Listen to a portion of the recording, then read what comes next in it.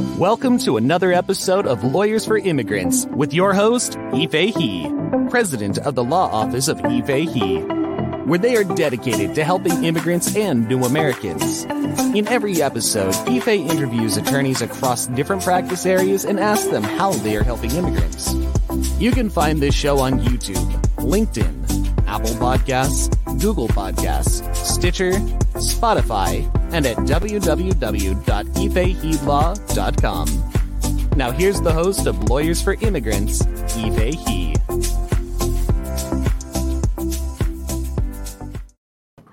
Hello, thank you for attending my podcast. Every episode we interview different lawyers across the practice spectrum who don't include immigration lawyers. And today my guest is Daniel Levit of the law offices of Joseph Romano. He is a workers' compensation and personal injury attorney who's dedicated to helping immigrants. Daniel and I actually attended Stuyvesant High School together decades ago, so it was so good to catch up, Daniel, to see you again as a lawyer. I appreciate you. Yeah, it's great to follow you on LinkedIn as well to see how much you've done as well. Right. No, I appreciate you appearing on this podcast, and this podcast is for my audience, generally immigrants. So thank you again, and please tell us more about the area of law that you specialize in.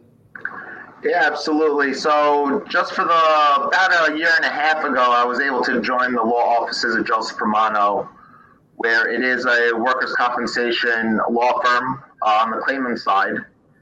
So we help injured employees as well as employees suffering from occupational diseases with their workers' compensation claims.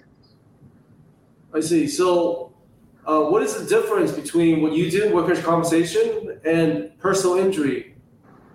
Sure. So in New York, you are not allowed to sue your employer. There are some exceptions for construction workers or in the construction field. But in general, a retail worker or even a city employee, such as a correctional officer, they are not allowed to sue their employer. So that's where they have to go through the Workers' Compensation Board, where they are still granted hearings and they have the same rights as other plaintiffs in a personal injury case. However, it is more of an administrative law procedure. And unfortunately, there's no insurance policy involved as if it would be a motor vehicle accident or even a personal injury on a premises case, such as a slip and fall. However, it is all based on their salary and the extent of their injuries. To the chagrin of all my clients, pain and suffering is not taken into consideration in workers' compensation. I see. So for workers' compensation, basically, the calculation of damages is how much they made, and they've come up with a formula based on that, right? And yes, exactly how you said. It's a very formulaic process.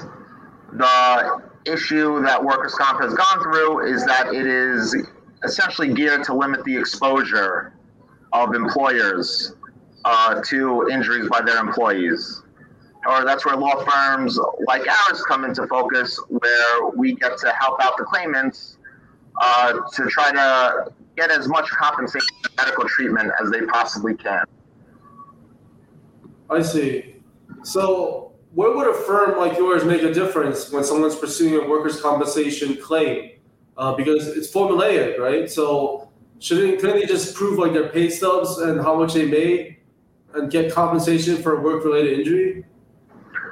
That is correct. You do not need an attorney in order to go through with a workers' compensation claim. And there are some instances where even the employers file the paperwork if there's an employee injured at work. However, where we come into play is when there are controverted claims, where an accident has occurred, but a claimant could have gotten hurt, didn't feel the injury, not that he didn't feel the injury, but the claimant probably didn't know to the extent of their injury. And there's a timeline where you must notify your employer within 30 days. And you have 2 years after the injury to file the claim itself. And there are multiple defenses that employers use in order to block any such workers' compensation benefits, including notification, timeliness of filings, as well as if an accident occurred itself within the scope of employment. That's where our law firm will help these claimants when the employers and the insurance carriers use every trick in the book to deny these benefits. Okay. Why would they want to deny these benefits? Because it seems straightforward. You get injured at work. So why would they want to, it's not like there's insurance companies involved. It's a purely administrative regime where the state pays the money, right? So why would they want to deny these benefits? Well, unfortunately, there are insurance carriers involved. There are insurance carriers who are specializing in workers' compensation insurance.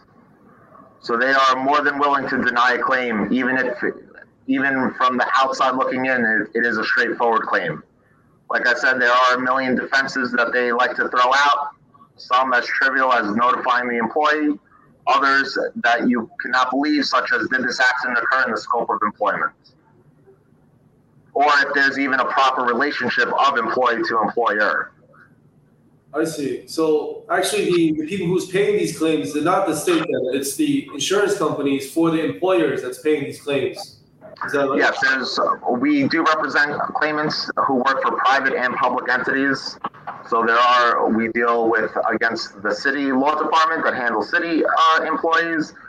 There's a New York State insurance fund that is the insurance carrier for state employees, and there still are multiple private entities and private insurance carriers that represent private employers as well.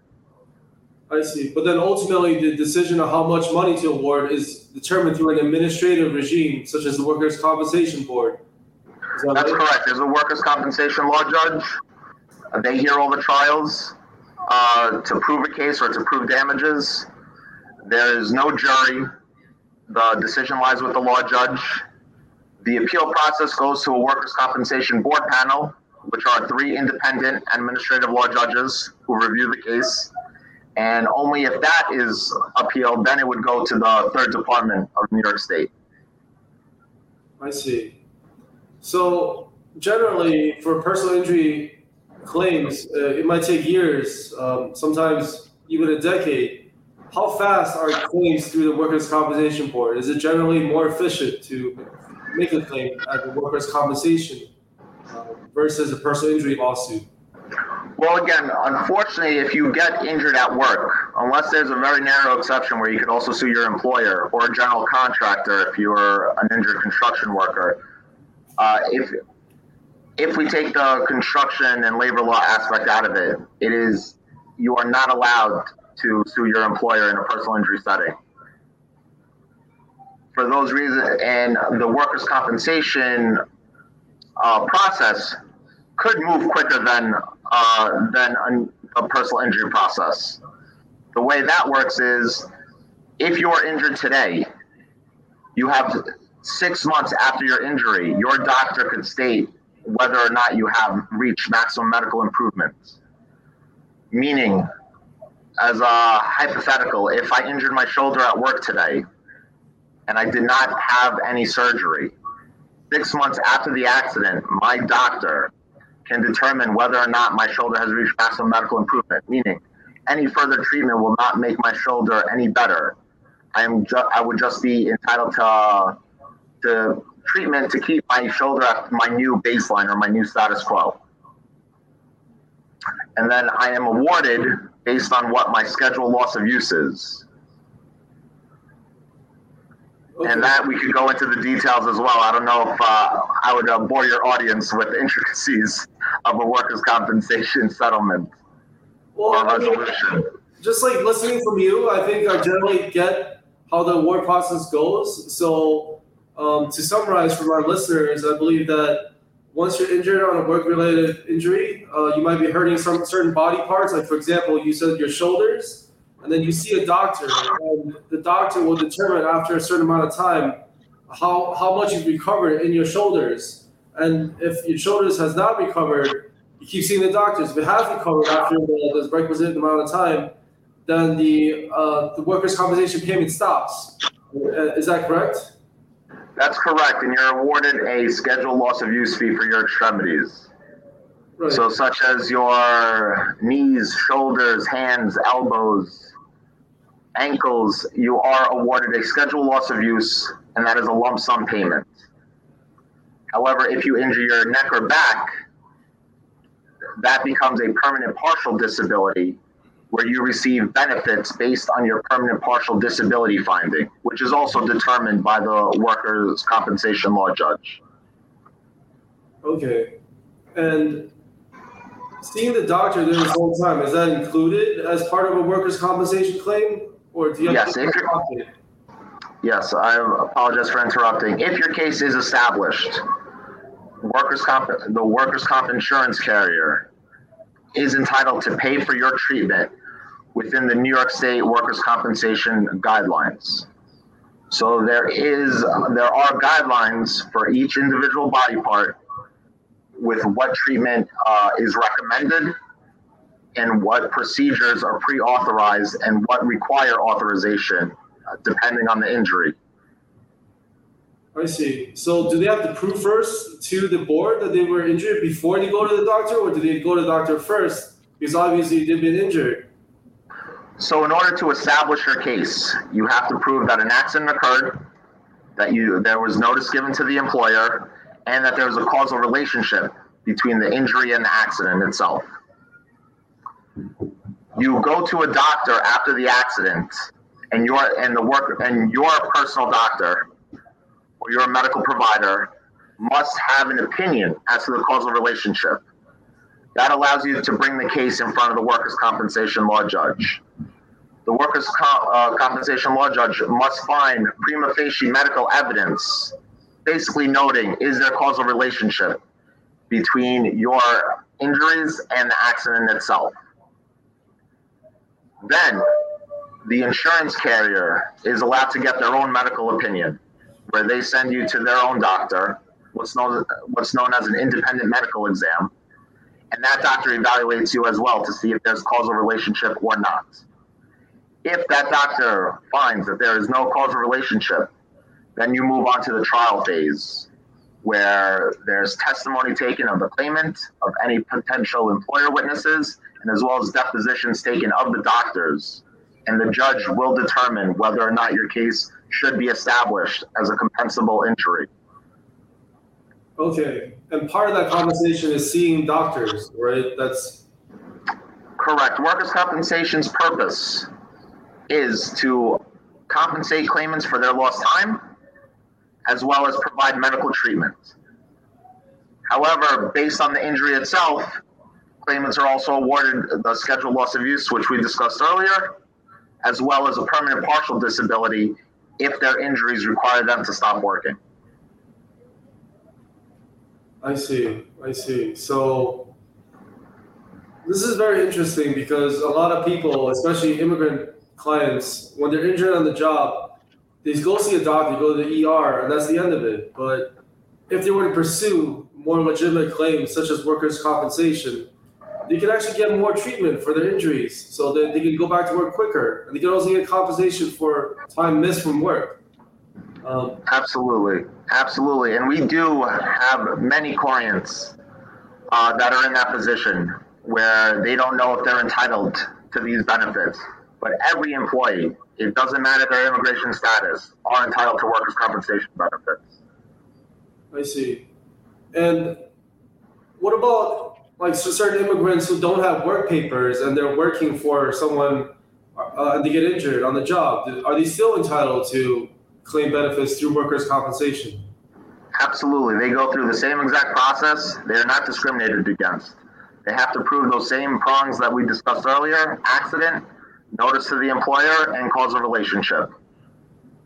What about lost wages? Do they even get lost wages back? Because it's hard to prove their wages because they were paid off the table. Absolutely. It is difficult to prove it, but they testify, and their employers, will also have to testify as to how the claimant was paid. And it doesn't matter if it was cash or check under the table. If they could prove or testify credibly how much they received on a weekly basis, then their lost wages could still be determined. I see, but don't the adjudicator, like the workers' compensation judge, have a bias against immigrants? Because especially if you're under the table, you have an incentive to get compensation. Why should they believe you versus your employer, who's a business? Totally understand. The way workers' compensation works, there's an average weekly wage, but then the pay rate that a claimant is paid. And the way it's your actual total disability pay rate is 2/3 of your average weekly wage. So hypothetically, let's say you're making $750 a week. If you are totally disabled, you will be paid, and you're not working, you will be paid $500 a week, 2/3 of the $750. The reason why they take 2/3 off automatically is workers' compensation is tax-free. So even if an undocumented worker who is receiving money off the books could show or testify to his average weekly wage being $750, he could still prove it, and then he would receive the same 2/3 deduction just like any other employee. So the judge will not discriminate based on how you get paid. I see. Would it be helpful if he brought in his fellow employee to show how much they were paid in support of his claim? Yes, it is possible to show a similar worker payroll to show what they are receiving. And that goes by the position and full-time or part-time status. So that is very possible to show your average weekly wage like that as well. I understand for some undocumented workers, it's impossible to even have a bank account. So you obviously can't show bank deposits as well. But what we have done is it's possible to, if an employee is paid by a check, they can bring in check stubs to show how they were paid. And if it's cash, unfortunately, it does come down to testimony. I see. I mean, you can inform the immigrants of their rights. Ask for a check. Ask for a receipt. I mean, how do you structure your fees? How do workers' compensation lawyers such as yourself structure your fees, given the fact that most of the people you're serving are marginalized, they don't have a lot of resources? That's correct. We do not charge anything up front. And we do not get paid. So we have a different fee structure than personal injury attorneys as well. For personal injury, as most of your audience would know, they receive 1/3 of the eventual settlement. However, for workers' compensation attorneys, if there is an overall settlement, the overall settlement at the end is called a Section 32. If you close out your case or close out indemnity benefits, we charge approximately 15% fee. If we recover lost time that hasn't been paid to you with something called retro pay. For example, you were out for a year, but your case wasn't established because of litigation. And now your case is finally established and you're due all that money from a year ago. We charge 15% for that money moving as well. And all this, I would say approximately 15%. However, in 2023, that will be codified for workers' compensation attorneys' fee structures. As of right now, it is more of a request, and the workers' compensation law judge, just like they approve the actual money moving to the claimant, they actually have final authority on the attorney's fee. Okay, so it's like a federal judge. They have to approve the fee payable to the worker in an employment case. Yes, they have to approve our final fee. Even if there's over $1,000 that we are requesting as an attorney, the claimant has to sign that fee application, or approve it to the judge. Otherwise, the judge will not release our fee. I see. All right, that's very valuable resources you've shared, information you've shared, and we would just like to wrap up asking you whether you have any additional things to add that will be helpful to our audience. Yeah, absolutely, especially for undocumented workers that are scared that they do not have the rights that other employees do have. absolutely, you will not be discriminated against in a workers' compensation claim.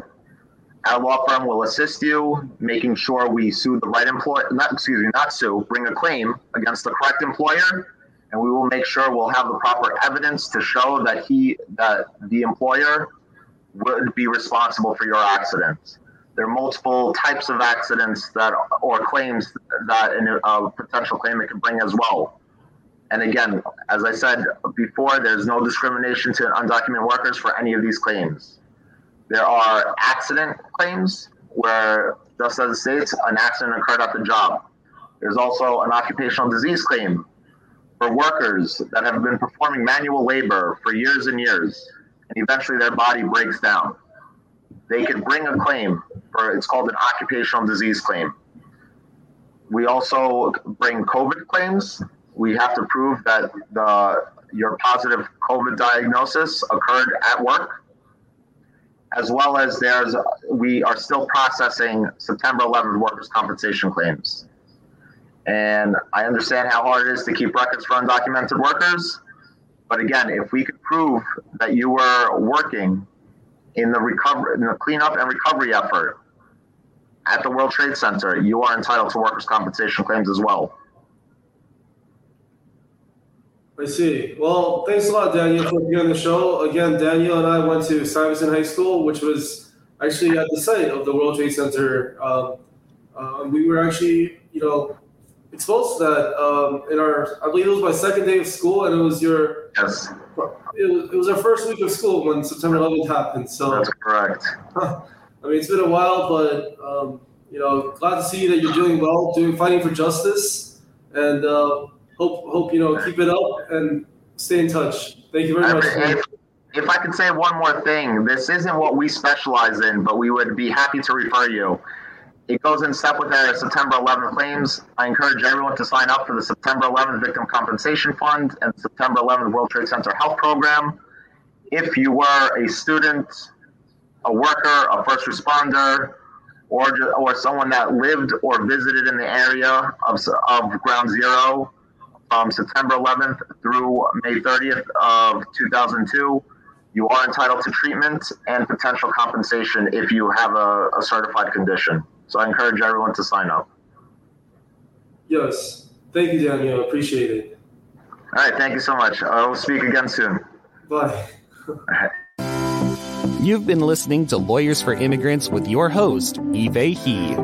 You can find prior episodes on YouTube, LinkedIn, Apple Podcasts, Google Podcasts, Stitcher, Spotify, and at www.yifeilaw.com. Thank you for your positive reviews, comments, and sharing this show with others.